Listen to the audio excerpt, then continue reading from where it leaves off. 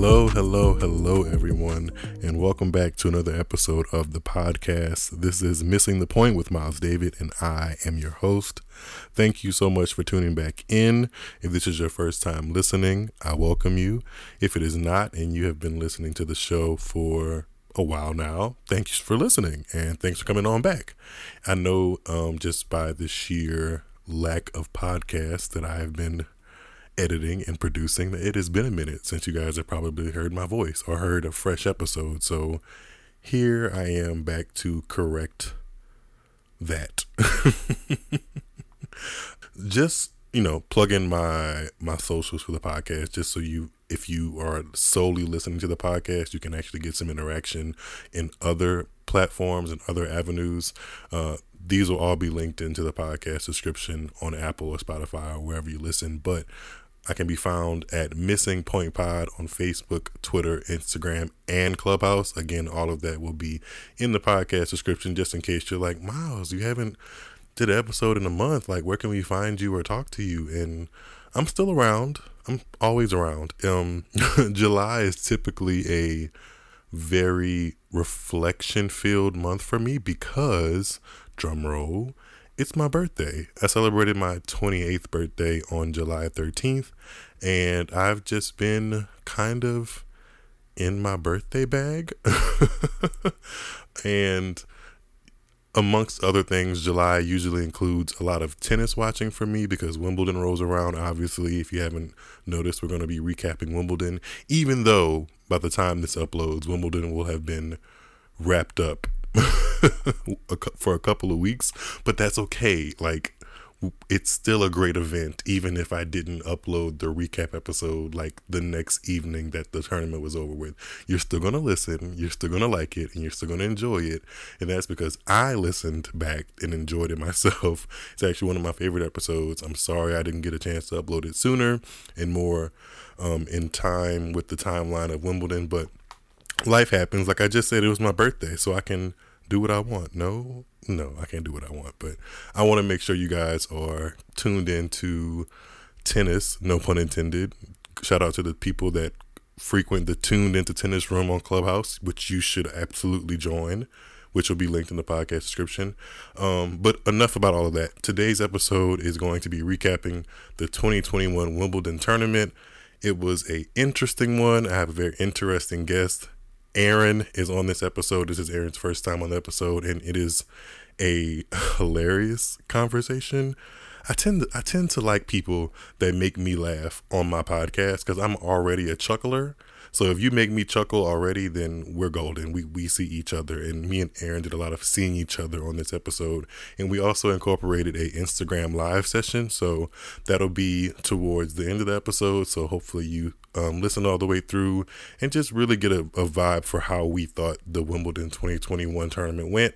And yeah, I'm gonna sign off really quickly so you guys can get into the full episode, and I'll be back to wrap up the show like I always do.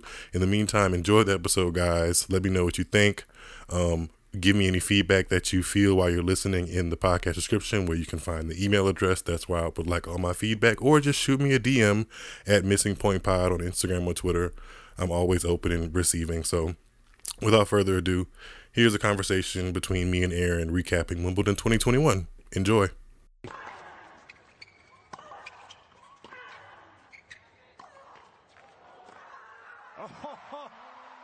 Another one for the highlight reel. Didn't Beyonce send him flowers? Allegedly, they check up on each other every now and then. I think she did. I think her and her team did, like, to kind of fulfill that joke. I think they did. Beyonce checks up on me every now and then. We got each other's number.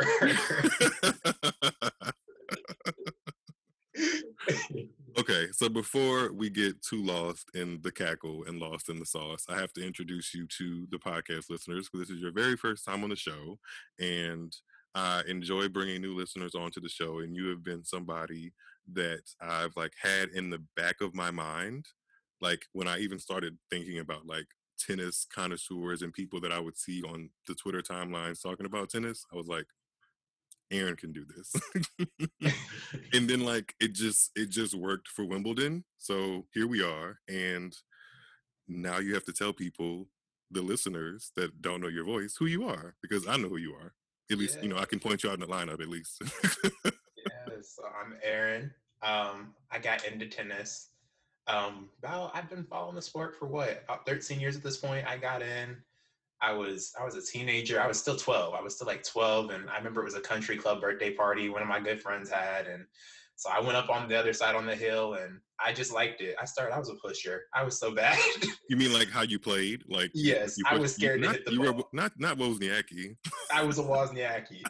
I was Caroline Wozniacki in the flesh when I first started, and then by the time about 7 months of playing, suddenly I was a ball basher, and we're working on honing things in, and we kind of become a blend of what we need to be. And yeah, obviously, I had my faves that I watched and learned from. Federer, not so much my fave anymore, but Ooh, that's kind of who I watched. nice. Kind of who I watched to learn some things from, and obviously Venus and Serena, and Sampras. Those are the four that I kind of was learning from. And it's interesting because that was, shortly after I started watching Djokovic was who emerged. So it's interesting that I really didn't care to learn much. Do you see me side-eyeing you about the mention of Sampras? Why is that? Not that Sampras doesn't deserve he doesn't deserve this side eye because of Sampras. I'm side eyeing you because I know. Wait, were you watching Sampras like in the prime? Like, have you ever watched him win a Grand Slam? No. I was very much like I just watched footage and his serve, like things like that. I didn't actually Okay, watch him, however, I will say that. got you. Okay. But obviously, we've watched Venus and Serena. I know you've watched Venus and Serena because I've literally seen you on the timeline. At the exact same We're not time. gonna talk about that. being upset at the same shots that I watch when Serena misses or Venus misses them or whatever happens. I've seen multiple times our reactions be very, very, very similar. Yeah. And I still don't think you're a problematic. Well, I'm gonna call you a problematic tennis Twitter king, but I don't actually think you're problematic. I remember when you first said that label, I was like, "Now hold up! Like, is this you the gist? Is this like, oh, I like some of your tweets, so I'm gonna call you problematic fave because you have some unpopular takes regarding That's what Wimbledon it is. and whatnot and Yep. players." Okay, I can deal with that. I'm That's okay with what that. it is. Unpopular takes that aren't harmful. I'm okay with that, and we talked about that. So. They're not. Yeah, they're not like I need to report you because you're like just completely some going. of the folks. Ooh, some of the people on tennis Twitter, it's like, do you have a? Never mind. We're not gonna go into it. Is there anything that you wanted to say to the listeners before we get into this 2020 Wimbledon recap or review? Oh no, I'm excited to get to it and kind of talk with somebody else that likes tennis. I'm really glad you invited me on, so I'm ready to get to it. Okay, let's hop into it. Can we get a drum roll for the champions? Not really. No. They deserve it. No. They deserve a drum roll. They deserve one. It just doesn't feel I'm gonna give them their flowers. I'm not going to be purposely I'm not gonna purposely what's the word? I'm gonna give them their flowers. You're not gonna undermine them. I got you. Yes, that's the word I was looking for. Undermine. I didn't want to undermine them. So Wimbledon 2021 wrapped up. And just to get this out of the air, if you're listening to this and you are like, Miles, where have you been? Wimbledon ended 17,000 days ago. Yes, I realize that. I had to take some time to get my thoughts together. One. Two, this podcast is a part of my life, but it's not in totality my life. So cut me some slack and give me some grace. And three, I had to really sit on what I wanted to say. Because was it a weird Wimbledon for you? It was. I didn't get engaged with this one the way I would like to have. I don't know what it was this year. Perhaps it was just my faves kind of going out in the way that they did, especially on the women's side. I wasn't feeling it this year. I've kind of been that way in general with tennis, and I can't even say post-pandemic. I was just about to ask you, like, is it a pre or post-pandemic thing where it's like you're just not into it? It's Like it definitely used a to be. pandemic thing. I think, it's still kind of especially with the slams, coming off of slams that didn't have spectators, and now there's suddenly spectators. Even that hasn't quite drawn me back in. I don't know why that is. Maybe it'll take some easing back into where I'm like, yeah, I'm enthusiastic about it, but who knows? Last one I was excited for obviously was the Australian Open in 2020, where I was like, oh yeah, I'm really excited about this. And even when my faves are performing well and doing well, and I have a feeling that they can make a run, I just have not been into it like that. But it's okay. You still are though. It's not like you could walk into a bar and somebody asks you who just won Wimbledon and you have no idea.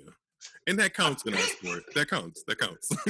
Unless it's the French Open women's side. Ooh, we did episodes about the French Open. We talked about how much of a mess that was. We do not have to bring up that trauma. We do not have to bring that up. Even the WTA, what was her name? I saw that clip circulate where they asked her about the recent French Open champion, and she did not know who she didn't know. Wait, there was somebody on the WTA? Yes, I don't know if it was a junior. She was a young player. I can't remember where it was at, and they'd asked her about. Was she Asian? Yes. I think I've seen that clip. I didn't put two and two together. Maybe I didn't watch it enough to get the funny part of it. But I know what you're talking about. Yeah, she really did not know who she was. But she was like, "Oh yeah," she was like, "Who?" And it wasn't a shady who. It was like a genuine couldn't pick her out of a line of one. Very honestly. I mean, but the winners of this Wimbledon, you definitely can't. One more than the other, you definitely can't pick them out of a lineup because the men's winner was Novak Djokovic. He won a record-tying 20th Grand Slam and major of his career and a 6th Wimbledon title. And he's now a 3-time. He's won the tournament 3 times in a row. 2018, 19. It was skipped in 2020 due to the pandemic, so nobody played it. And then in 2021, he defended his title for the 3rd time over. And on the women's side, Ash Barty became a member of the Natural Surfaces Grand Slam Club. She's a 2-time Grand Slam champion now, winning at Wimbledon. This is her 2nd Grand Slam, accompanying her 2019 French Open. And I think we should get into Ash Barty's route to the final and her story. Obviously, she deserves the most conversation in some ways because she is the champion. And I think it kind of is a culmination of what she's been through in the past 12 plus so months that she did win this specific title. The title that if you've been keeping up with her career just a little bit, she's mentioned in press and stuff that this is the one that she really wanted to win. In the French Open, although she was happy to win it, it was girl, did I really just win the French Open? This one, yeah. you can kind of tell from her reaction and just the way she. I feel 2 ways about how much sports media has the camera in the athlete's face. It's twofold though, because sometimes it can be why are we so in tune with their lives like that? Give them some privacy. But in moments like in Ash Barty's case, it really was nice to get an insight into how much it meant to her. And I'd never seen her really emote or react to a title like that. So that was nice to see, especially from me, somebody who says, I always call her a scoop of vanilla ice cream. Not bad at all. On a hot sunny day, you can't really pass it up, but it's not the one that you may remember the most. It's a good old faithful, if that makes any sense. Yeah. How did you feel about her winning, her winning the final, and just her overall acceptance speech, and how did you feel when she won? I had mixed feelings about Barty in that I'm not somebody that's this big fan of her, but I can respect what she's done, especially coming back from the pandemic and she shut me and a lot of tennis Twitter up just kind of about, our thoughts on the rankings. She sure did. She came back and won Miami, getting this title as well. She got to a clay court final. She lost to Sabalenka, wherever. So I think not whoever. I'm trying to. It's okay. We don't blame you. The clay court season is too long. It's okay. Yeah. It all goes together. But the thing about Ash, I think, is a lot of people say her game's not interesting, her style's not interesting. And I can agree with that, but at the same time, it's effective. And I think a lot of it's because she doesn't go for, she plays a very smart game. She still can be aggressive. She can soak up pace, She can neutralize two-hander, obviously. That's her two-hander is her slice for most people. Not great. But she makes up for it. She has her slice backhand. It apparently works. It does. The usage of the word apparently there. No, I'm not even saying that to be shady. I say it apparently because I'm like, look at the material. Look at the results. Yeah, I mean, Look what she's doing. You really can't. I mean, you can, like, if you really want to be that person, and it's usually built out of spite to be that person to like not give Ash Barty her credit, and or it's built out of the fact that she spent a lot of time at world number one due to how the rankings set up. But we're like a solid couple of meters away from when the rankings were actually frozen, and since she's been back on the tour, she's been winning, or she's been consistently getting to the later rounds of tournaments. She only has like maybe 3 or 4 losses on the year. By almost anybody's standards, she's having a really magnificent year, and by winning Wimbledon and her second Grand Slam, she's basically, if not like, what's the word I'm looking for here? She cemented her spot in the Hall of Fame. Yeah. Winning a French Open, being world number one, a year in world number one at that, and winning Wimbledon, like, she's going to go down in the tennis history books, whether people like it or not, it just is what it is. Yeah, and there's intangibles to that as well, where she's on the road. She hasn't gone back to her home. She plans on being on the road for what? Basically all year. That's some gutsy stuff. That's grit that she has. I think she has what a lot of the players don't have. I was just about to mention a male player from our own country that doesn't have any of that grit, but I'm not going to do it. Not too hard on him now, but if you're listening, you can read between the lines. Yeah, I was just summing it up by saying, she deserves her spot. She solidified that she's here to stay. She deserves to be there. You can feel how you want about her game. It's a smart game. She plays aggressive when she needs to. She does have the forehand. She has a serve, which is something that a lot of players don't have. There are things that set her apart. It's dependable. Yeah. It's something that she can like walk up to the line and feel, and you feel as a watcher that she's confident in it. And a lot of women, not that they are completely like off the mark at it, but sometimes you can just tell when the nerves hit, it hits them the most in their serve. With Ash Barty, it's not really like that. Any shot in tennis can go off, but rarely does her serve just look like, what the hell is she doing out there? Right. She has a pretty good rhythm out there. And random fact, she's the first person since, I don't know the name of this individual, but like she's the first female winner of Wimbledon since the 1930s to win in a white cap. Like, like the visor or the bandana. Did you see that information or that little random tweet on Twitter? Yeah. I think it's interesting. Justice for Justine never mind. That doesn't even sound right. Never mind. Okay, let's get into Ash Barty's road to the final and ultimately the championship. She started off her championship run beating Carla Suarez Navarro 6-1, dropping the second set 6-7 in the tiebreak, and then winning the third set 6-1. That was only one of 2 sets she dropped throughout the entire tournament. The second set she dropped in the tournament came in the final, and that was an interesting test for her, mostly because we didn't know what her form was going to look like coming into Wimbledon, because the last time we saw her, she was retiring in the second round of the French Open with a hip injury. In the time before that, if you remember, if you want to go back further, she retired in her match against Coco Gauff at Rome. So like, although she's been having a good season, there were question marks building on where her fitness was. But for her to come through that match was definitely a tough one, because Carla Suarez Navarro is a former top 20 player, and she's playing in her final season. So shout out to Carla Suarez Navarro for putting up a good fight out there.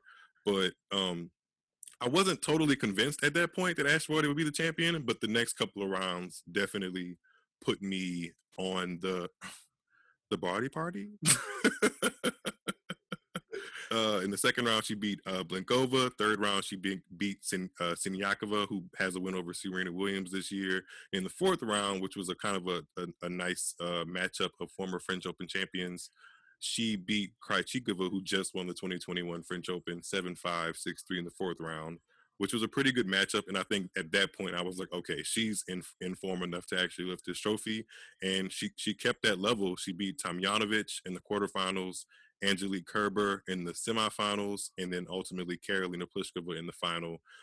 In a really, and I think a really interesting women's final in Wimbledon. That was the first time that the women's final had gone to 3 sets since 2012, I believe, actually. So that was something nice, and it really felt like, although Pliskova, and we'll get to her a little bit to kind of break down where she's been and how she kind of came to this final, but it felt like on paper a complete opposite of what we were looking at in the French Open. It felt like players, and it was players that have been in Grand Slam finals before. So this should have been a match of like a grapple for who's playing the best and who's going to get the W, if that makes sense. You know what I mean? Yeah. It was interesting, like especially those round of 16 matchups.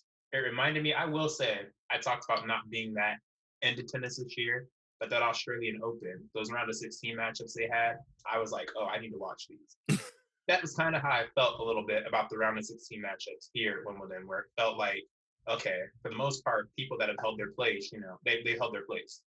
People that have the history of winning, even if they're kind of down pushed through this year, kind of had a rough year, ugly French Open.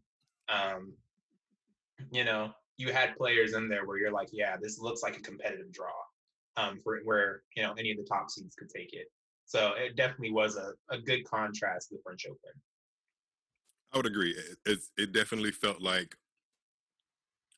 a good majority of the players that had a shot to win were still in the tournament come the second week. Not all, and you're never going to get all. Usually, you rarely get all, but it felt like people had that.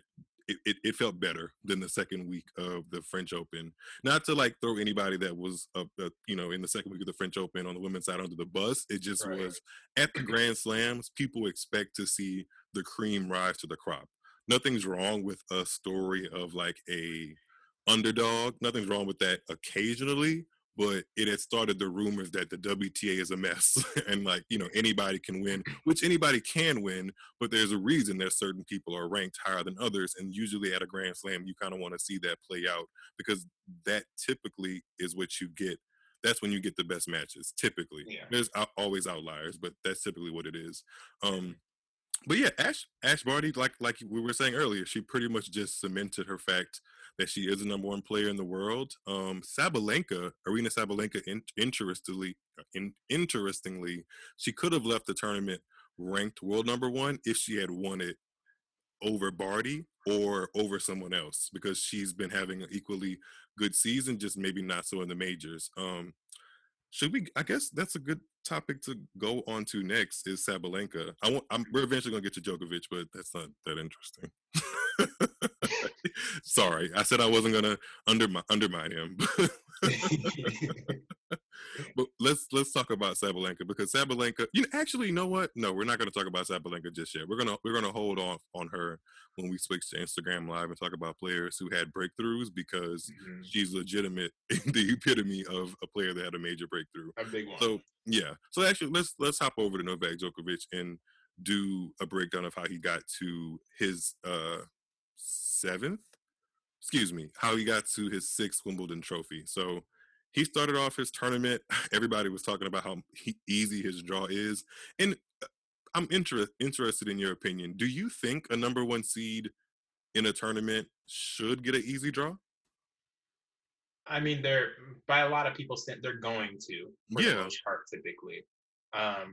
So yeah, and I think tennis is again, it's one of those sports where you can't ever say. I mean, we've seen upsets happen, not so much with the Novak Djokovic, but we've seen the other people where it's, you got to play who's in front of you, and you let a player get confident. Wimbledon is a place, especially with Novak Djokovic. He's hinted at this, and I will say, hate him or not, like him or not, he is correct, and whether it's his own doing or not, he's typically playing against the crowd as well as his opponent. So I think that has to be factored in as well, where it's like, is it really easy, or does he make it look easy? I think he makes it look very easy to block out a crowd that is often rooting louder for the player against the net, across the net than him, especially when you factor in the fact that he's the world number one and chasing history. Normally, that's more than enough to get people on your side. Like if we go back to Serena, like even the players were kind of cheering her on to get that. Well, some of the players they were cheering her on to get that calendar year Grand Slam in 2015 because that's something monumental and people can get behind winners. But with Novak Djokovic, there's just always going to be, maybe not always, but for the past 2 years or so, there's just been an elephant in the room where you kind of have to acknowledge some of the flub ups and mishaps and things off court that just kind of make you scratch your head like, what is this guy doing?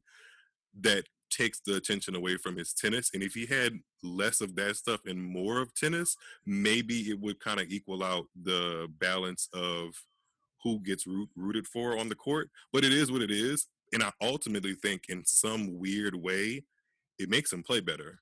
I don't maybe not like to admit that all the time, but Yeah. just watching the final against Matteo Berrettini, especially that first set, anybody with anybody with a good pair of eyes and ears could see that and hear that Berrettini was the one that the crowd was overtly pulling for. Even in the stage of Novak tying Rafa and Rogers' record of 20, they were pulling for Berrettini. And then maybe because Berrettini's not hard to look at all, there may be that. But there's also a lot of him being the underdog, you know? And people, don't get me wrong. Like, although I'm not in the Novak Djokovic fan club, he has a fan club. So there's people rooting for him. It's just interesting how that dynamic has played itself out throughout his career, especially over the past couple of years. Because he's talked about it in the press, and the press have made it kind of a storyline of him being the quote unquote bad guy of the sport, even though he's not a badass.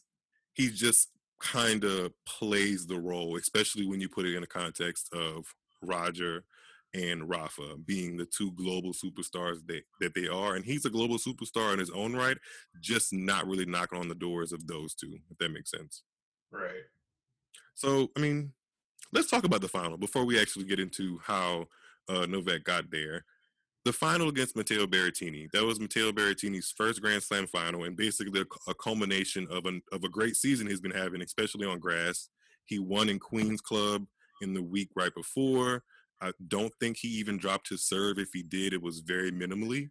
So he came in pretty hot. He played pretty flawless tennis up until the final. Honestly, I think he dropped a set against Felix Auger-Aliassime in the quarterfinals, and he dropped a set against Hubert Hurkacz in the semifinals, and he may have dropped a set maybe in like the opening round, I believe. I was really proud of Berrettini, actually. It was nice to see someone have the pressure that the tennis media and blogs and writers can put on a player actually be able to live up to that pressure and make the final that people kind of put him in. Mm-hmm. Maybe it's because I have a affinity, I guess that's an fair word, an affinity for watching women's tennis and seeing the opposite happen sometimes.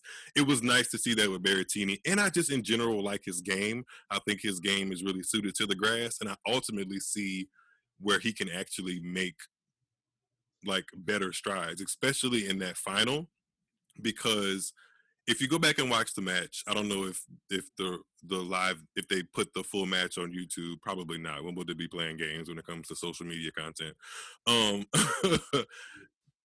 He came out really, really. I don't know if cold is the word, but he came out a little too aware of where the moment was for him. Which I can't blame him. That, like, for your first Grand Slam final to be at Wimbledon, which a lot of people call the cathedral or the sanctuary of tennis, especially center court. He had played on center court before, but it was that time it was for all the marbles. He came out a little bit aware of the moment, but he was helped out by Djokovic because Djokovic uncharacteristically had a bunch of double faults in that first set. However, he was still able to actually take the lead, and I mean Djokovic by that taking the lead. But as soon as he did, Berrettini kind of like realized that he had enough game to hang with Djokovic because they just played in Paris and Roland Garros, and Berrettini was able to take a set off of him again in a tiebreaker, and that's exactly what happened in that first set of this Wimbledon final. So it was just nice to see him kind of. You can almost kind of see him press game on in his head and play like the Hammer that people call him. Isn't that his nickname, the Hammer? Is it? Let me not even say nothing. Let me not say nothing. It is. They call him the Hammer because of his forehand. Not for anything else. Not for any other reasons, people. Well, not that we can confirm or deny. Well, we definitely can't confirm it. I'll just wrap it up by saying it was nice to see Berrettini be in that limelight and not be overawed by it, not really be too scared of it, and just be beaten by a better player in the more important points. Because a lot of the sets really could have went either way. You may not be able to tell it in the scoreline, but if you go back and watch the match, Berrettini was in that match throughout basically the entirety of the match. So that was really good to see. How did you feel about it? Yeah, definitely. And to your point about, players holding up under the pressure of, whatever, I think it was also, he won Queens as well. So it's cool that I think with tennis, there's so much pressure, like you mentioned, but more so, especially when somebody wins a tournament, suddenly it's, oh, this person's, they're the favorite suddenly. It's cameras are everywhere. They're going to win this tournament, or they're at least going to make the final. So it's cool to see them at least make the final and then actually be competitive there as well. And then in reverse, like I've talked about, somebody loses, it's panic mode everywhere. So it was good to see him get that deep. And like, I agree completely. And I agree about this way with Shapovalov as well, where you also feel those are two matches that could have had a very different result, even though the scoreline may have said different. But just giving a rundown of Novak Djokovic's route to the title, he beat Jack Draper, a wild card from Great Britain, who actually took the first set off of him. So eyes on Jack Draper, the young lefty from England. He took the first set off Djokovic 6-4, and then Djokovic kind of woke up and put the hammer on him 6-1, 6-2, 6-2. In the next following rounds, Novak didn't drop a set. He beat Kevin Anderson in the second round, Dennis Kudla of the United States in the third round, and then also Christian Garin of Chile in the fourth round. He beat all those players pretty handedly. In the quarterfinals, he also beat fairly handedly Marton Fucsovics. And we'll get to Marton Fucsovics of Hungary because he kind of had like a little bit of a breakthrough, especially in regards to who he beat to get to that quarterfinal. And then the semifinal I was just referencing, Novak Djokovic beat Denis Shapovalov in 3 very, very tight sets, 7-6, 7-5, 7-5. Definitely one of the matches of the tournament. I know sometimes a straight set match doesn't really get the credit it deserves as being like a classic or like an instant watch, but that one was a really, really good watch. And then ultimately, Novak Djokovic went on to beat Berrettini in the final in 4 sets to claim his 6th Wimbledon title. So I don't really want to get into that GOAT conversation when it comes to Novak Djokovic because one, it just irks my soul.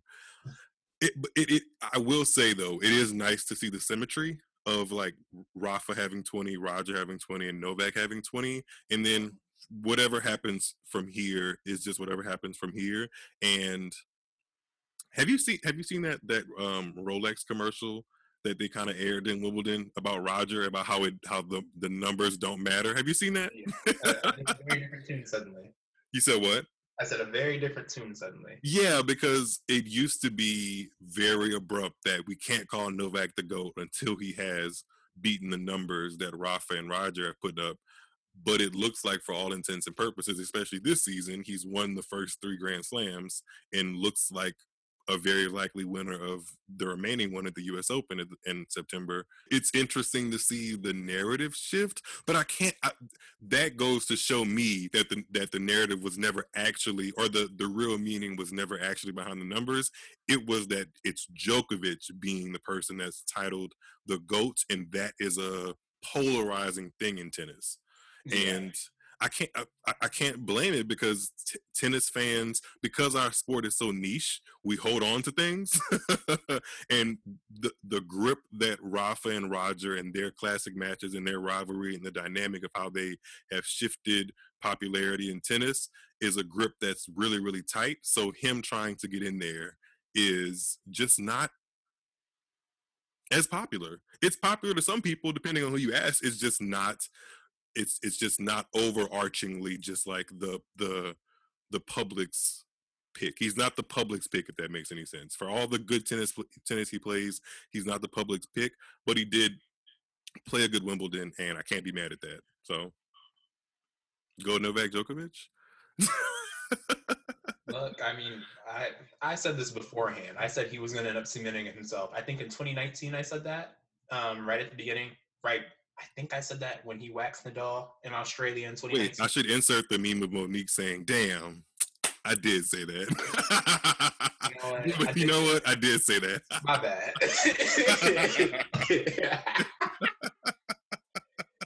Boom, and there it is. And there it is. There it is. Because here we are 2.5 years later. I said it, and here we are. I prophesized it. I did. I think I may have said that before he waxed Nadal in that Australian Open final in 2019. But I said we would get here in the next couple of years with Djokovic. Numbers-wise, that's all I got to say on that. I know there's a lot of other factors some people have. I know there are different metrics for what people consider. It's why I stay out of it, because it's such a subjective thing, and feelings get in the way sometimes as well. You can't even objectively, when you just look at the numbers, the past 10 years from 2011 to now, there's a gap, and he's far and wide away from the rest of his peers. It just is what it is. It may not be it's a tough pill to swallow, but it's a pill you have to swallow nonetheless. So, and I'm speaking to me as well. Like I'm not talking to other people. I'm kind of telling myself what I need to do as a tennis fan, and just be like, it's Djokovic is head and shoulders above everybody. It just is what it is. Yeah. Somebody said on Twitter, like, he breaks records that you ain't even know existed. Like, this shit is in different areas. It's true. So I think that speaks volumes itself right there. You know, kind of about the numbers piece. Now, the likability and all that, I don't get into that because I personally don't care about it when it comes to that conversation. That's fair. I completely get it. But enough about Djokovic, because we talked about the winners enough and gave them their flowers. Gave them their flowers. Let's talk about some of the people who didn't have really wonderful Wimbledons and had some kind of shocking or disappointing early round exits and didn't really give what we thought they were supposed to give. Just to mention one, and we'll start with the middle on this one. Stefanos Tsitsipas, even though the player that he lost to in the first round is a tough guy to root against in Tiafoe, it was the manner in which Tsitsipas lost and in context of how he lost, because he just got to his first Grand Slam final at the French Open, and then he comes into Wimbledon.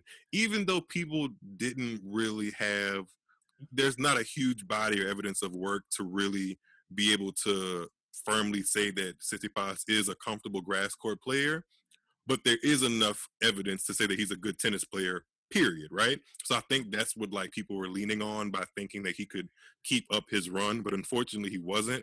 And a little bit of it was just the way that Tiafoe was playing, because Tiafoe, if people aren't aware, he won a challenger event in Nottingham in the UK just a week or two before going to Wimbledon. So he had legitimate wins under his belt, although they weren't at the very highest level of the sport or near it.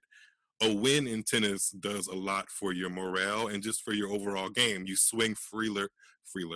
You swing more freely, and you have more intent about your plan and just your shots and execution in general. If you are feeling like you've been winning, you know, it's amazing what winning can do, and that basically just paid off for Tiafoe in that first round match. I personally was skeptical. Like when I was making my draw, I didn't think Tiafoe was going to pull up that upset, just because I've been here before. We've seen this story and thought about like, You almost had it, Tiafo. So I just thought that was going to be the same old song. So I was proud of Tiafo, but also kind of disappointed with Tsitsipas. The fact that he couldn't really put out a set, and um, I like Tiafo, but he has not had an amazing year. So that's not really a quote unquote good loss for Tsitsipas. You know, that was Yeah. it wasn't it was a popcorn match because of the names, but matchup wise, I would say that Tsitsipas beats Tiafo on their best days. Would you agree? I would agree with that. I think with Tsitsipas, it's still, again, you mentioned the other things about there are a lot of intangibles that play into this. You know, Tsitsipas coming off the disappointment of that, you know, being up 2 sets to 0 against Novak Djokovic in the French Open final, having to have that turnaround. Didn't play a warm up event. Tiafoe again coming in, having some grass prep. And then additionally, Tsitsipas finding out his grandmother had just passed away. There's a lot of elements to this. And then you got Tiafoe as well. You can't discredit him. And he's also got that flair about him that people like. It draws people to the game and it makes you want to root for him. So to have that in the first round with no preparation, I kind of saw that matchup and was like, I think it's doable depending on what Tsitsipas we get. But it wasn't a pencil yes, he's going to win this match. And so, well, he won it because quite frankly, we know how it can be with him as well, where he wins a set and he's, you know, banging on his arms and I'm like, all right, focus in. Like you still got 2 sets to go. Showing us that taco meat, we're like, okay, we see. But yeah, that was definitely one of the bigger upsets for sure on the men's side. It was good though, and Tiafoe didn't just like let that momentum die off too quickly. He won his next round, I believe, and he lost to Khachanov in the third round, which isn't a terrible loss on paper, but a winnable match. Right. So he can walk away from that tournament feeling good. And kind of Tsitsipas can too. Like he has gone through the stuff that you kind of touched on off court, like losing his grandmother during or right before the French Open final. That can't be easy, but it seems like he has a good grip on things. Hopefully it's not an earth-shattering loss for him. But what I have noticed with Tsitsipas, his ability to kind of bounce back from things is pretty good. Like, it wasn't that long ago that he lost a match up 7 match points at the US Open. That was less than a year ago. And I distinctly remember, maybe it's the Brad Gilbert in me being like, if he has a terrible rest of the season, it's because of how he remembers that match going down. Because he should have won that match multiple times, but he shook it off. And there's been a couple different times, even in the French Open of the final, like maybe that one's a little bit of a tougher pill to swallow or a tougher sting, but he's had moments where it's like he should have won matches and those matches that he should have won could have derailed him, but it didn't. So I like that resilience in him. He kind of keeps things in perspective. Even though the tournament was disappointing for him, I have faith that he'll keep it in perspective. Keeping with the men, before we hop over to the women's side and some of the early round losses, were you surprised that Rublev lost in the 4th round to Fucsovics? On a surface like grass, no. And I think there's also this element right now. He had some very good results in the pandemic, in the height of the pandemic, I should say. We're still in it. Doesn't that feel weird? It's like some people are in a post-pandemic and some people are whatever. Yeah. But a lot of his results, you know, they come at the 500 level, you know, and especially when there were no fans. I sometimes wonder, I'm like, how does he mentally take all this in, getting back with spectators and, you know, people observing him and people rooting for him or against him. I sometimes wonder, is that going to play a factor for him? Because he had some really good results during the pandemic. It was the way that he lost. I'm pretty sure he ate a bagel. I'm pretty sure he lost a set 6 love to Fucsovics, which if you've been in your diehard tennis bag, he's owned Fucsovics every time they played this year. They've played like that match at Wimbledon was the 5th match they played against each other this year. And Fucsovics actually, when he was walking off the court in their match in Dubai, he literally said, "I hope I never have to play you again this season." And then a couple of months later, you basically get the win of your life because Rublev was the number 5 seed. And I don't think Fucsovics has had a higher ranked win than that in his career. He's had some good wins. He beat Stan Wawrinka in the Australian Open in 2021. I think this past Australian Open, if not 2021, then 2020 maybe. I don't remember. Time is all blended together. But definitely the best one of his career. It's just that Andrei Rublev was slated to be in the quarterfinals against Novak Djokovic. And Novak Djokovic got Fucsovic instead. And I really was interested to see what that matchup would have been like for Rublev against Djokovic, because I don't know if they've played each other at all, or since Rublev has become like this guy that just wins the 500, and like kind of put himself in the mix of eventual Grand Slam titleists. I have to fact check that after we finish this, but regardless, I was a touch disappointed with Rublev. But I mean, again, it's a fourth round showing, not the worst in the world, but it was the way he lost and who he lost to that kind of put him on this list for me. Yeah, I have mine. Okay. As Sebastian Korda, and he lost to Karen Khachanov. It's the way that final set went, where I'm like, it was Break City. I was like, for y'all, I was like, how do y'all have these big serve? Like the yips were there, obviously. Sebastian Korda doesn't have a big serve to be a big guy. He can. I mean, he's young. I think he's not even 21 yet, so there's time. But it's not like ready to press the panic button.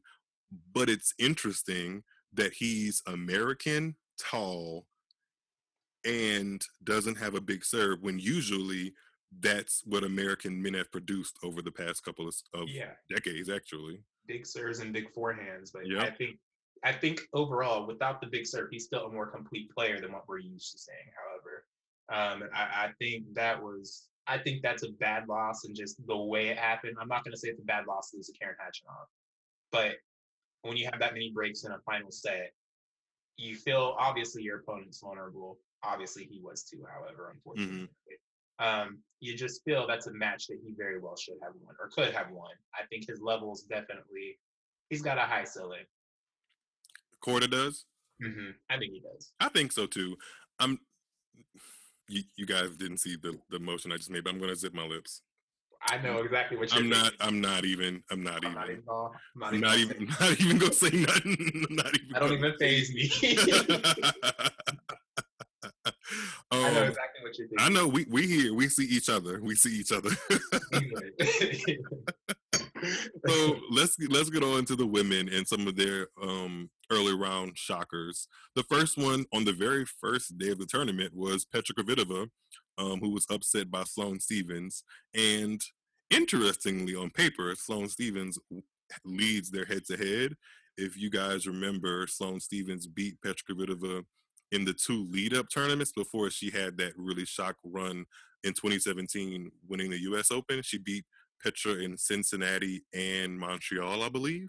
So she went in with a I guess positive history. It's just that going into the tournament, Kvitova had just reached the semifinals of a tournament on grass, losing to Kerber in 3 tight sets, and Sloane doesn't really have the pedigree recently on grass. She actually has made a quarterfinal at Wimbledon in 2013. She lost to Marianne Bartoli, the eventual champion, so that's not terrible. But it's been a couple seasons since she's actually made any inroads in grass on Wimbledon. So a lot of people thought that was just going to be like an entertaining match. But I know for me, when I looked at the draw, I definitely had Kvitova in the final. So when she lost first round, I was happy for Sloane, but I was like, Jesus Christ, my draw.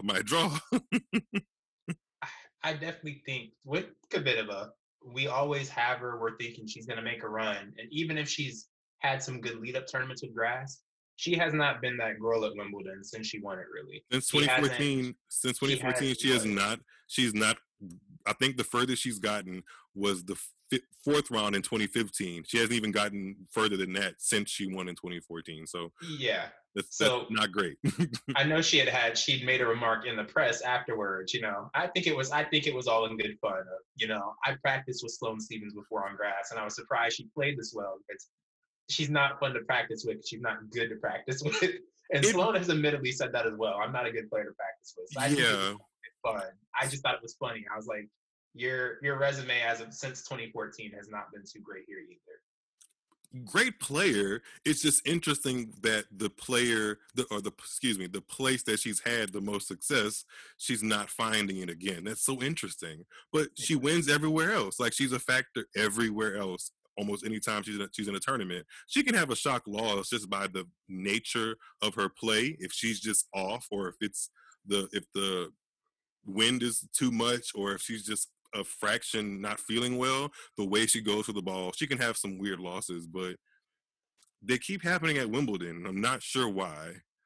Yeah. And I mean, she just recently lost somewhere. Oh, she lost very early in one of those Wimbledon hangover tournaments. Yeah, she lost in Prague. Yeah, that was weird. But at least she got that to 3 sets. Like, she didn't even get the one to Sloane Stephens to she didn't pinch. 7-5. Yeah, she didn't pinch the bitch. I will say though, in that match, I think it was there were some things that Sloane did differently. Ever since she's come back from her foot surgery, she has not had the serve she had prior. We saw her bring out 114, 115. We saw her save some break points with some big serves. And return well, which is something that her game revolves around, honestly. Yeah. She did a good job of neutralizing. Even if they weren't big, they were deep. They got Petra off the baseline. I think that put Kvitova in a very uncomfortable position. And it wasn't about hitting her off the court. Sloane wasn't going to do that. She's not able to do that. Her backswings are too huge on grass to hit through a Petra Kvitova. That's not going to happen. She moved well. She did a good job throwing in the slice backhand. So all things considered, good win for Sloane, even if Petra wasn't at her best, and something good for Sloane to build off of. Agreed. You know, Sloane's the type of player Kvitova would lose to, I think. Mm-hmm. That's why their head-to-head shows it. Yeah. I was trying to think of something really catchy to segue into Andreescu's loss, but I don't have it. Neither did she in her match. I watched her first round match, and that was a clunker. Yeah. I'm pretty sure she had upwards of 40 unforced errors, and the match was not even close to being an hour and a half. Maybe less than that. Maybe an hour and a half is a stretch. And she lost to Alizé Cornet in the first round. And that's not a great loss, honestly. They had just played each other in the women's warm-up tournament in Berlin, and Alizé Cornet beat her there too, a little bit more competitive, but it just was shocking. And it is kind of shocking still that we haven't seen Bianca Andreescu. If you go back and listen to like earlier podcasts or just watch highlights of her run in Miami, you can like it's there, like the flashes of what won her a 2019 US Open trophy. It's there. It's just, I'm not sure. I guess it is physical if it's in nothing else. Like, it has to be a mixture of physicality and her just not feeling comfortable under her own legs on a tennis court for her to lose 6-2, 6-1 to Alizé Cornet, you know? And like, she's not a player that racks up errors like that. So it's just head scratching where her career is trending, because you don't want to, I know I personally don't want to like bash her too hard because she just turned 21, right? So there's total room for her to turn the narrative around and be a multiple Grand Slam champion and just, get herself back up there. But it's interesting, the juxtaposition of like how great 2019 was to how little we've seen her play. And the couple of times we have seen her play, it's been electric like it was in Miami, or just kind of pitiful like it's been everywhere else, Yeah, and I will say we haven't really seen much of her on grass and know what kind of player she is. That's the surface she's comfortable on. 2019, it was a pop-up year for her, really. It was. That's not to be shady. We didn't know who she was. Yeah, we really didn't know her. I did not know her. Couldn't pick her out of a lineup of one. But she was young. However, she's very young, obviously. So we really don't know what kind of grass court player she is. We got to see her in a warm-up. I will say on that surface, just what I saw in the warm-up, her strokes weren't penetrating the way they would on a hard court. And also, I think something that'll be interesting to see with her, should she get healthy, hopefully. I think the sport is better with her. I agree with that. I've had some things to say about the narratives that form ever since she won the US Open. I don't quite like those. That's nothing to do with her. That's got more to do with the press and just how we like to anoint people prematurely in the sport. It's such a, what have you done for me lately? Well, here's the recent, fresh-faced teenager. We got to market them. But that's another point. But I think in the future with her, it'll be interesting to see, how does she handle when she gets healthy? What's it going to be like when she suddenly doesn't have I haven't been playing in a while, I haven't been healthy. What's her career going to look like when suddenly it's like, there's no reason why you should be losing? I still can give her grace. I Mhm. still feel like she's owed grace. So when that's no longer there, I wonder what that's going to look like. I agree. That's perfect. That's really well said. Have an eye on her as to what she's going to do to kind of rectify the situation when it comes to her career. I think it just starts with her being healthy. It just seems she's injury prone, and if she can kind of find a way for her body to manage the tennis schedule and how demanding it is, and if that means just like being really really particular about her schedule, which it kind of feels like she's doing, but when you do that you need to kind of get up and ramp up the results so that it doesn't look like you're only playing 8 tournaments and you have 7 losses. Like, ooh, like that's not a good ratio. If you're going to only play 8 to 10 tournaments a year, if you want to be in the mix and have the ranking points and be seeded, you better damn well be doing something at most of those tournaments, if not all of them. So that's just what it is with tennis. It's not necessarily the nicest or like I guess fuzziest way to put it, but she has to find something in the middle. Yeah. But it'll be interesting for her to like for us to watch her do it and accomplish it, and I think it can be accomplished. So Yeah. there's a player that I know both you and I stand that um had a unfortunate. I'm not going to use the word disappointing because I don't think it was disappointing. Yeah, it actually was pretty disappointing to see her go out that way. Um, and I'm obviously talking about Serena.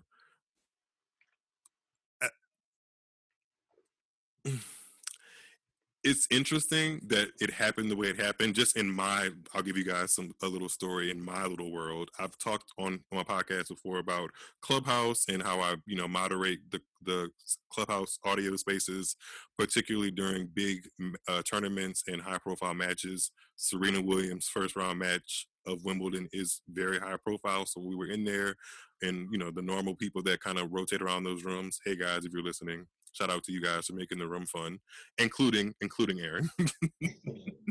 um, but I was literally watching like the lead up to the match, like the media packages and stuff like that, and then I realized I had an appointment I had to go to, and I really would have forgotten about that whole appointment if it wasn't for my appointment reminder on my phone. And I made it there just in time, but I basically handed off, which I don't normally do. I handed off moderator duties to someone else so they can keep the room open, so people can kind of still talk tennis, even though I'm not going to be able to be by my phone or whatever. As soon as I did that, I started getting like text messages and alerts that she didn't look good. And almost like as soon as I left the room is when like the I guess the misstep happened that put things in jeopardy for her Wimbledon, obviously, and she ended up retiring from her match due to the right leg injury that was already strapped when she came out there. And I thought, sometimes as a Serena fan, sometimes we've seen it before. She comes out on court and she'll be like, "Damn, like the tape is too tight." I was hoping it was that, but it looked like an injury or a ailment that she probably carried onto the court, but knowing her thought that she would be able to work around it because we've seen her work around stuff like that so many times. It's probably just innate in her. So just to see her literally fall down the ground was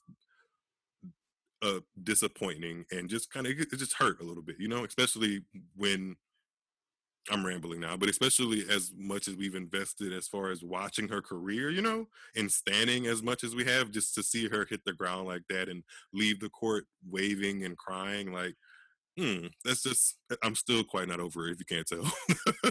Yeah. It's it's how I feel, and just seeing the crowd and how they embrace her, you feel like she's kind of finally getting her flowers here in the last part of her career that you feel like she always should have had. Nobody's owed it. I get it, but That's an interesting topic. But as a fan, I will say, I know it sounds hypocritical because I've said it before, nobody's owed anything. But just to see the reception she's getting, that made me emotional just seeing, she's a 23-time slam champion. And she's time is coming at some point, and it just really made me emotional seeing that. Just have go out in that way. I have some more thoughts about the narrative, about what you just said about 24 that I don't know if I've shared yet, but we're gonna do our switcheroo. It's time for a switcheroo. When I say switcheroo, me and Aaron are gonna go to Instagram Live and continue our conversation. If you're listening to the podcast, it should be a pretty seamless transition. If it isn't, blame it on the fact that I'm not an audio editing whiz. But we're gonna work through it. Okay. This is missing the point, and you enjoy it for what it is. Okay, so stay tuned. So in this part 2, there's a couple different things that we didn't touch on in our podcast. In this portion of the Instagram Live, I will turn into a podcast and match it together. But we were talking before we came over to Instagram Live about the untimely retirement in the match of Serena Williams. And before we actually got started tonight, I was watching, I don't know if this was like a popular broadcast network or like a popular sports segment, but there was something that they said, and it's the tone in which they use this chase for 24 with Serena that I guess as a fan, I really don't like, and it kind of rubs me the wrong way. They always paint the picture as if they paint the picture now, I should say, as if she's unable to claim something, or she's unable to grasp something, and completely negate all the stuff that she's done up until this point and make it seem like she's this player that has been chasing this elusive title or elusive moment and can't get to it, when in reality she's done more than her share. Way more than her share. Like anyone else would take her career and be happy with it, but they paint it as if she's not doing enough. And I don't really care for that. How do you feel? I feel the same way, especially with somebody with her profile and having 23 single slams. Been the most consistent at all the slams combined since she's even come back. It just feels like they're they're undermining her success in a way by painting it as if, if she doesn't get to 24, what was it for? That's kind of how it's painted. Right. That's how it seems to be painted. I'm like, most people are begging to get to 1. Right. People are begging to get past the 4th round, Sabalenka. But I mean, I'm just saying, I'm not necessarily trying to shade her, but in the grand scheme of things, they make it seem like the short montages they do, and like Serena has said this for a good portion of her career, they make more of a moment about me losing than they do of me winning. And I've noticed that even more so now with her coming back from pregnancy. Like when she loses, it's just like, oh, she's never going to get back again. She's missed the step. She's out of shape. But when she wins, we can't find too much fanfare about it. Yeah. And I guess our opinions would be skewed because like we're fans, but it's kind of hard not to see it that way. Yeah. And it also goes back to, again, that what have you done for me lately? It's been, it's been 4.5 years, and it's panic mode whenever there's 2 losses, but then suddenly somebody wins and it's, oh, I knew they could do it. They're so talented. We see it time and time again, especially with newer players on the block that, may have came on the scene a bit earlier than they were ready for and suffered the downs, and then suddenly they come back up and suddenly everybody acts like, oh, I always knew they could do it. I'm like, no, you didn't. We saw those tweets. We saw the tweets. We got you a 4K. Like, let's not play. We got you on candy camera now. You already know that. You're on candy camera now. I do screenshot these. I do. we can bookmark it now. We ain't got a screenshot. Well, I guess if they want to delete the tweet or the Instagram thing, but there's a save and bookmark feature. So somebody said Serena is a legend. She don't need their validation. There are always those who will hate. Yeah, there were people that were hating at every single prime portion of her career, and they still will, even after she's done swinging a racket. But we're going to be missing her when she puts that racket up. I think most people can agree with that. that have any kind of logical sense, because she's an icon. She supersedes tennis. Like, how many tennis players have been in Subway commercials? I don't know if you've seen that Subway commercial that she was just in, but I literally was at lunch or dinner with my mom, and I was like, is that Serena? and I was like, what commercial is this? Because part of me is really tired of that Ubrelvy commercial. It gives me a headache, and I want to go use Ubrelvy every time I see that commercial.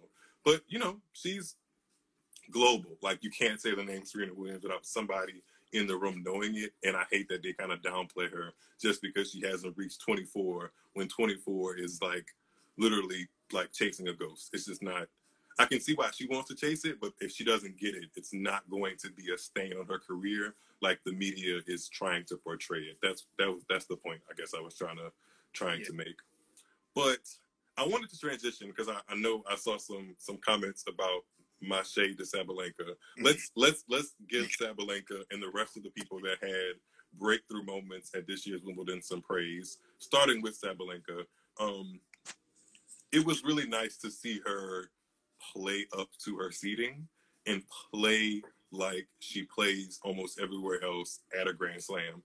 Actually, I didn't think it would be at Wimbledon. I thought her match against Rybakina would have definitely troubled her because they've had some tough matches in the past. And I thought that she was going to have that blip up again, honestly, where she's like, oh, yikes, I could actually get to a quarterfinal and people might actually start thinking of me as a winner, when in reality they already do. It's just you keep letting us down. But needless to say, it was nice to see her get to the semifinal, kind of get that monkey off her back. And she played a good match in the semifinal. It's not like she completely just tanked. Hey, Karan. Hey, Bradell. Venus is definitely the reason I started playing. A lot of people can say that. Read Venus. A lot of people can say that. How did you feel about Sabalenka though? Like watching her this tournament? I honestly, I was happy for her. I'm ready for her to kind of take her place in the game. I'm ready for players to start cementing themselves versus just, you know, I'm here, I've won this tournament, I've won this, but I can't quite get there on the big stages. I was happy to see her finally make that breakthrough, get to a quarter, and not only that, get through the quarter, get to a semi. And Rybakina, she's a tough player. I think there's a lot of, on the WTA, we have these ideas of who is an easy opponent and who's not. And I'm like, even though whatever the ranking is, I'm like, she was playing some good tennis. Rybakina was. So for her to get through that match, I think that's a huge test. Somebody that possessed weapons, had the big serve, had the big flat ground strokes. For her to come through basically playing almost the mirror image of herself in some ways. Yeah, and her having to kind of problem solve with that. You know, we saw more dimensions with her game.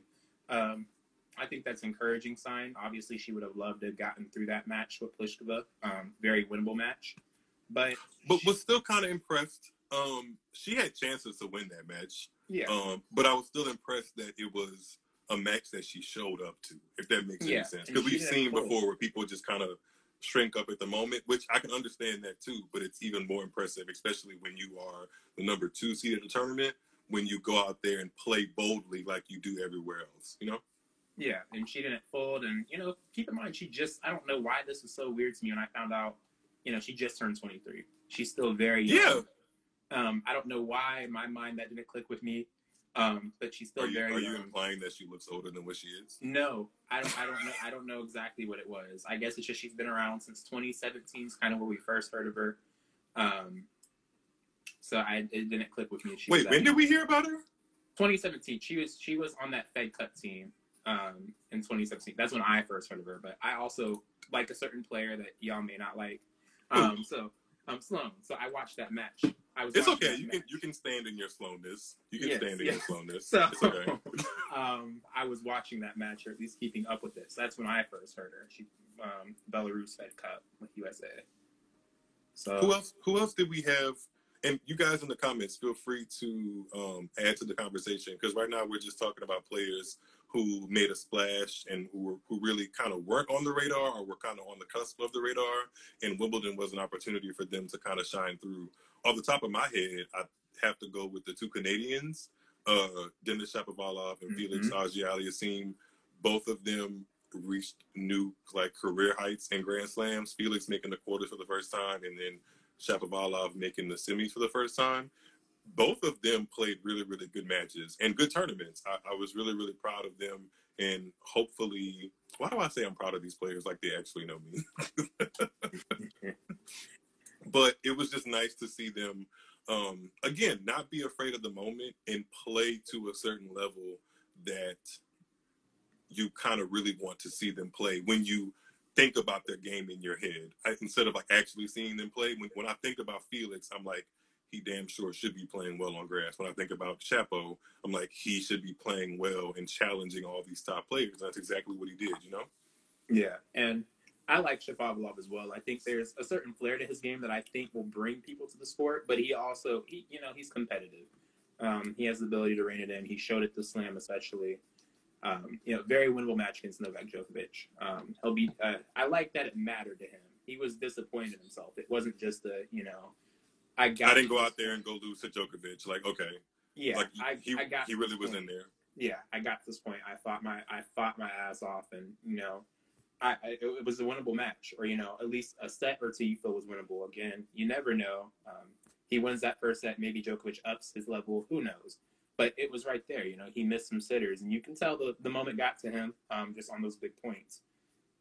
Didn't convert the break points the way he needed to, but overall happy with him, and I think this is something really solid for him to build off of. And we already gave Djokovic his praise in the first half of our recording.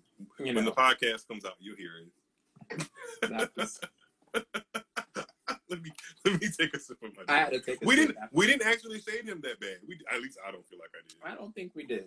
I think we're very objective in that. Gave him his props and just due for doing what he has done and continuously. Hey, Karima. Welcome to the chat. Nick. What? What does that say? Somebody said Nick. Oh, Karan is trolling, and I think he wants to put Nick Kyrgios in the conversation of a breakthrough player. I mean, you can have that conversation just by yourself. I mean, he had a good mixed doubles match with Venus. Yeah, that was entertaining. That was probably one of the highlights of the tournament. Who else had breakthroughs? I have to draw pulled up right here. Who was in the quarterfinals? None of my quarterfinals just actually made it. I didn't. To be honest with you guys, I didn't. And again, we talked about Ash Barty in the first part of the podcast. What's up? What you want to say? Yes, breakthrough for Ons Jabeur. She made the quarterfinals, losing to Sabalenka, the first Arab woman to make a quarterfinal at Wimbledon, and she's not the first. She basically bested herself because she was the first Arab woman, period, to make a major quarterfinal at the Australian Open in 2020. So, like Venus Williams said, she is definitely leading the charge for women that look like her, come from her background in West Africa, and just really trailblazing. I think it's really good to see, and her tennis is interesting to watch. It sucks that she had to beat Venus on the way, but she had a good tournament. Definitely a breakthrough, and I think her getting like another kind of overused phrase, the monkey off her back when she won that grass tournament a couple of weeks ago, right before Wimbledon. It was just nice to see Ons Jabeur. What do you like about Ons Jabeur's game? There's a bit of unpredictability. We really don't know with her sometimes, where it's she'll throw in the drop shot maybe one too many times, but when she gets it right, she gets it right. And I think just her style of play, she took out Swiatek in that round of 16. Mm-hmm. She beat her pretty handily. I think that was Swiatek crumbled, but as well, I think credit to her for getting Swiatek out of her comfort zone. I think that's what she has the ability to do. She gets you out of your comfort zone. She irritates you, and then she has the power to back it up as well.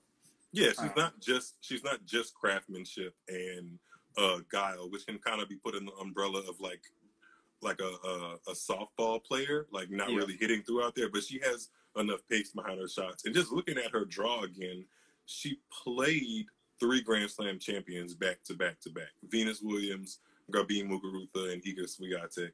Like, that's a pretty difficult draw as a number 21 seed at that.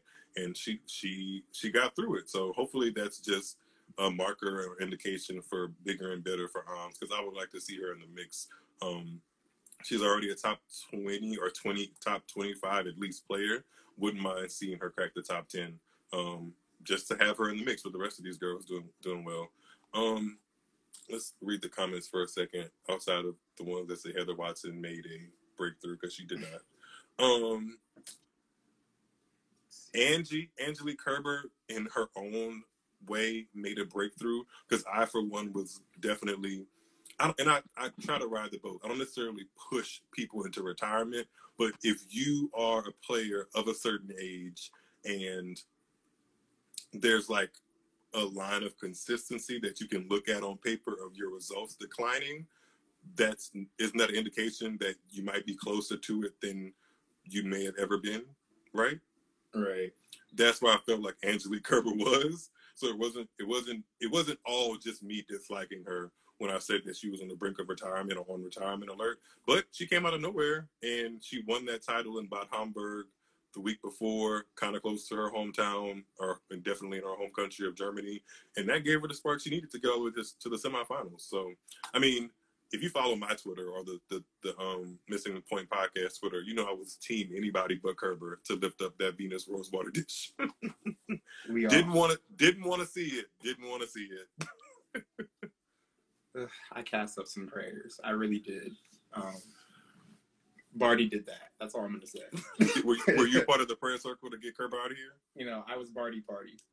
Once it came that semifinal, I was. You know, speaking of the Barty Party, again, we gave her praise on the first part of the podcast. We didn't really go too much in depth with Pliskova. I guess she kind of is in the breakthrough category in her own weird way, kind of like Kerber is, because Pliskova maybe not as aggressively on the retirement watch because she's not in her 30s yet. Her results have taken a dip because she used to be kind of the same page with Sabalenka in a weird way. Like, she would win all the WTA tournaments and then it get to a Grand Slam and the best she had was a fourth round major or quarterfinal, and it would be against players or matches where she would be in that were winnable, and she just wouldn't do it. And it would be like, well, how did you have it last week? But this week, when it really matters and you're playing as a number 3-4 seed or 3-4 ranked player in the world, you're losing to Sasnovich. Sorry, Sasnovich.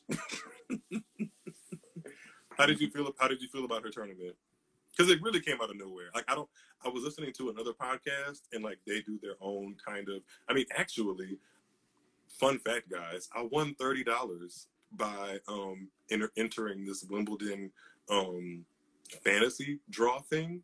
And you have to put money in to get money out. And I almost broke even, but I'm happy with the fact that I was actually a winner. I was like, I tied for 4th place.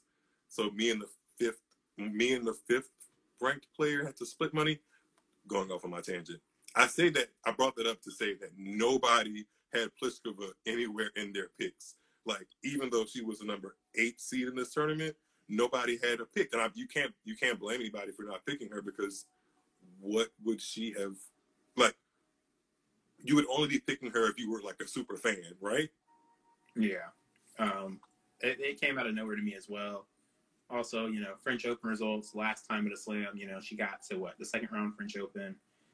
Hasn't been a great year for her. And it was the way in which she went about her business. I will say hats off to her. I think people know, or some people may know I'm not really her biggest fan. But you be dragging her on Twitter? Well, I mean, I brought you on the podcast. I told you my problematic I don't think tennis I do. fave. I do call her Pliskova. I call her bot. You know, that's just her demeanor. It is. I mean, did you see more of a difference in demeanor this tournament, though? Did you see less in that final breast robot? in particular as well? You know, she gave some big commands, and you know, it felt like she was engaged. I think there are times where you don't really know with her, and it makes it hard to root for her as well. I think she did a good job of staying in that final in particular. The crowd wanted to see more, and you know, she at least gave them some energy to kind of go off of. I think that's such a big thing when you play on a big stage at center court at Wimbledon, is getting people behind you, giving them something, you know, showing that you want to be there. They'll get behind you, and it can help turn a match around. And she did that in the Wimbledon final. I definitely think this is a breakthrough for her, you know, not being to that stage since 2016 at the U.S. Open. Which had been a minute. Sorry, I was looking away because somebody asked a question in a little question box that I wanted to get to, and I had to look up a file in my list of missing the point files to get the answer. We have a file cabinet over here, people. There was something else I wanted to. Yes, I wanted to circle. Is it time? Do we have time to circle back to the mess? Can we circle back to the mess? Yeah. Okay, let's circle back to the mess. Because I mentioned Tomjanovic's name earlier, and she was at the core of probably the messiest, most dramatic off court / on court aggro meeting of the minds at Wimbledon. Her match, her 4th round match.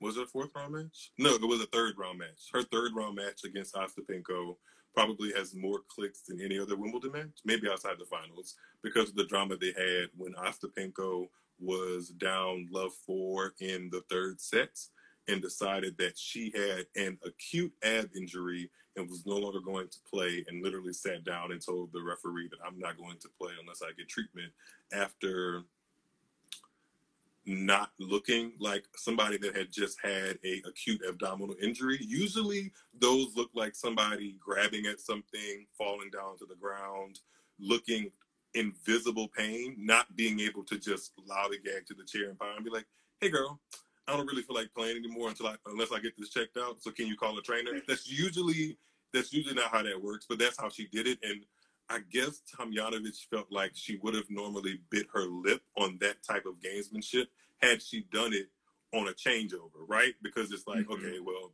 she didn't necessarily stop the momentum, but she did it as soon as Tomljanovic was about to serve, and Tomljanovic was like, "You got the right one today." Did you watch the drama? Did you watch the clips of it? I did. I will say somebody said in the comments, Alona, you cheat. And John, I said that I watched that clip and it reminded me of, I know we're not. Oh Lord, trauma. I didn't say I would kill her. Sorry. Where that girl yelled, "Yeah, you did," when Serena. That's what it gave me. But you know what's the segue? I'm gonna keep it as just this minute moment. If you just go to ESPN right now, there's like a little video celebrating John McEnroe's infamous. What is it? What is his infamous line? It's not that infamous if I don't know it, right? You can't be serious. I think it's that tirade. I think it's that tirade. Let me scroll to ESPN real quickly. Actually, yes, paying tribute to John McEnroe's "You can't be serious" line.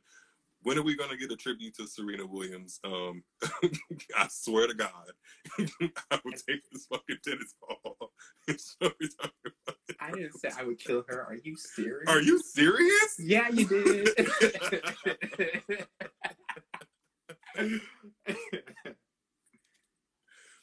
I mean, somebody in that crowd just could not wait to call her out. But whatever.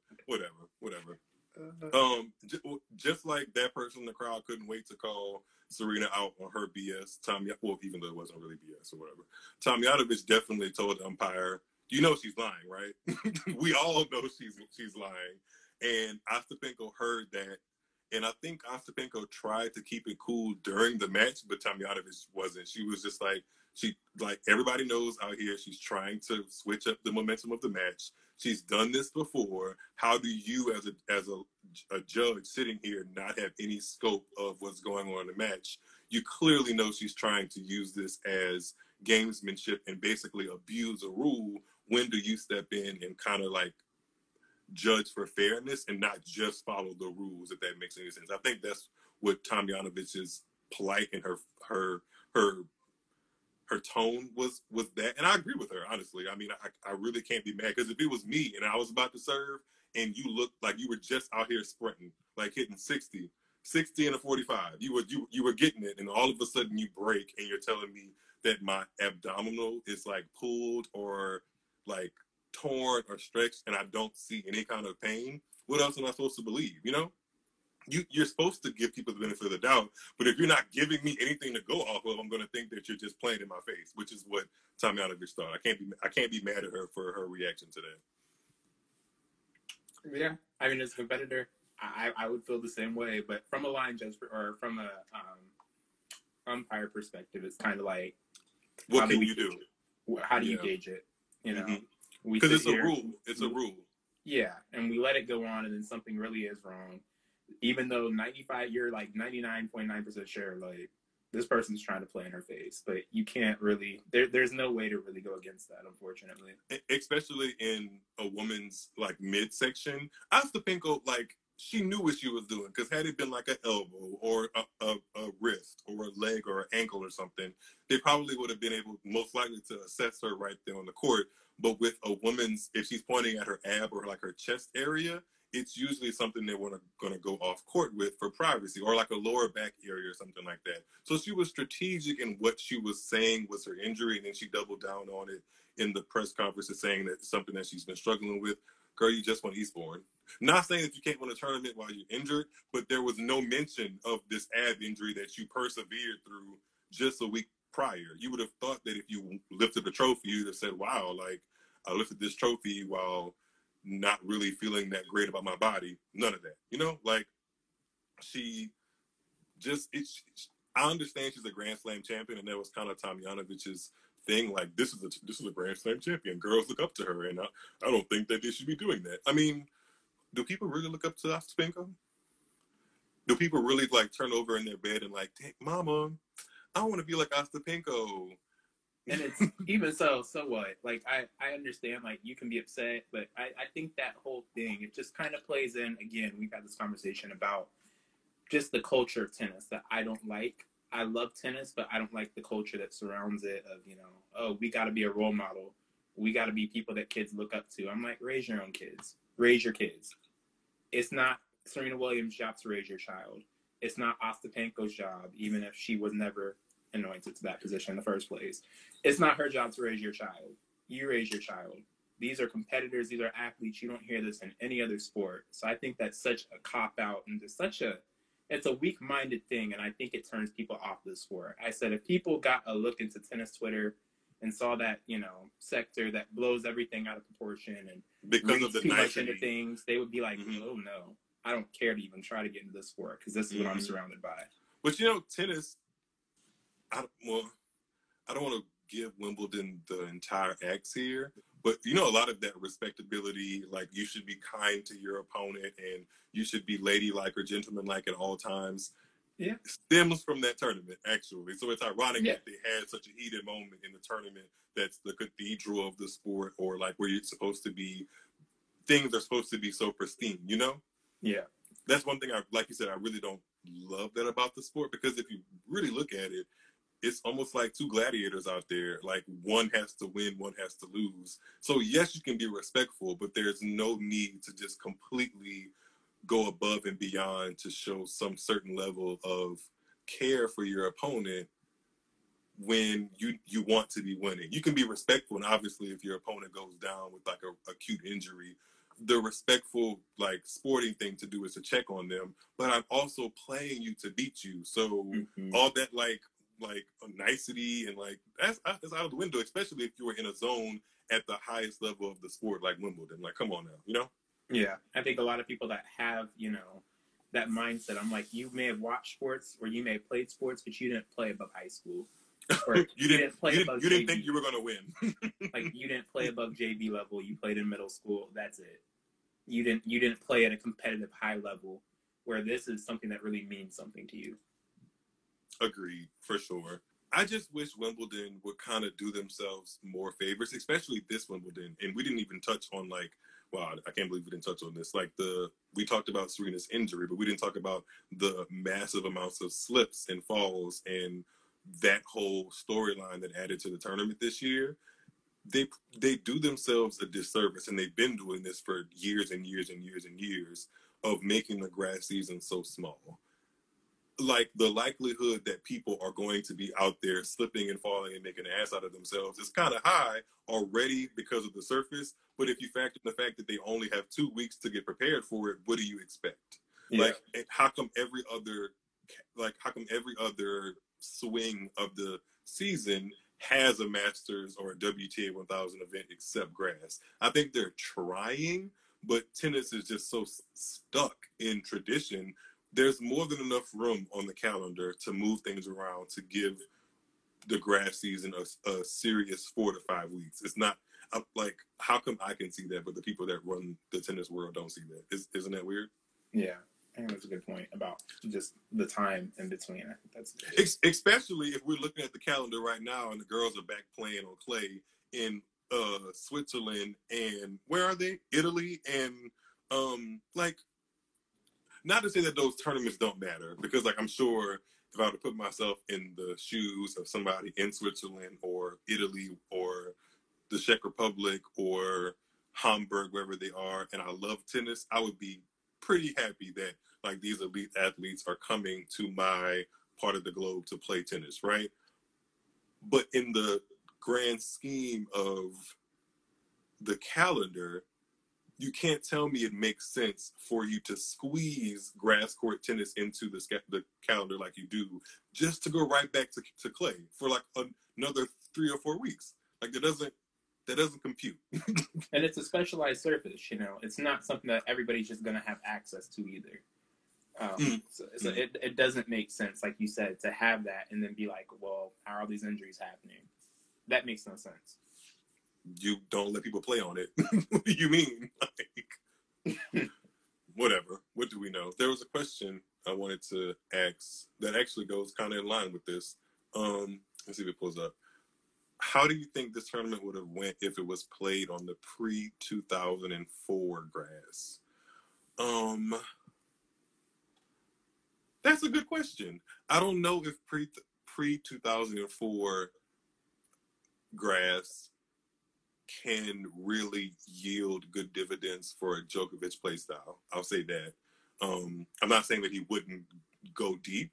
I just think that there are more aggressive players who probably would have benefited from the speed of the court in 2004. It's hard to kind of like know that for sure, but Djokovic doesn't make his living off of being the most aggressive. He makes his living off of being the most consistent. And pre-2004 and even before that, Andre Agassi was the only guy that won Wimbledon from the baseline. He did it once. So, you know. On the women's side, I think Ash Barty has the kind of game to win on any kind of speed of court. Old, like new grass, slow grass, medium grass. I think she's pretty good, and she's shown herself to win everywhere. Pliskova actually might have won, though, because she's the more aggressive player, and her serve would have been even more difficult to deal with. So, I don't know. Maybe Sabalenka would have been the champion, and maybe, is that what you're going to say? That was my thought. I didn't mean to steal it. I'm sorry. I think Sabalenka gets through. I mean, she was playing Pliskova, who's considered a big hitter. I don't think she hits quite as big as Sabalenka does.